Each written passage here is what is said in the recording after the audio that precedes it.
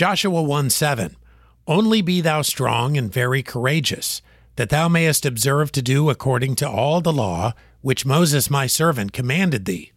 Turn not from it to the right hand or to the left, that thou mayest prosper whithersoever thou goest.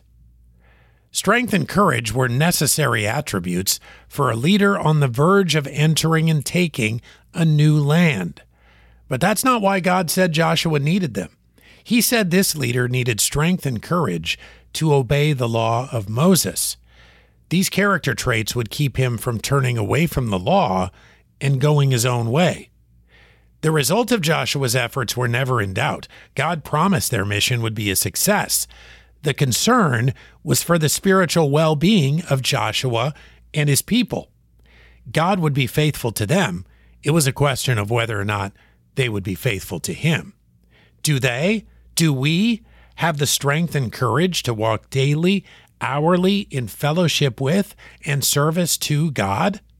Remember, we cannot hope to perform great acts for God if we're not walking daily in faithfulness to God.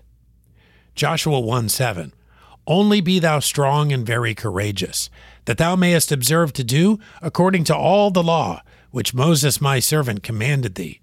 Turn not from it to the right hand or to the left, that thou mayest prosper whithersoever thou goest.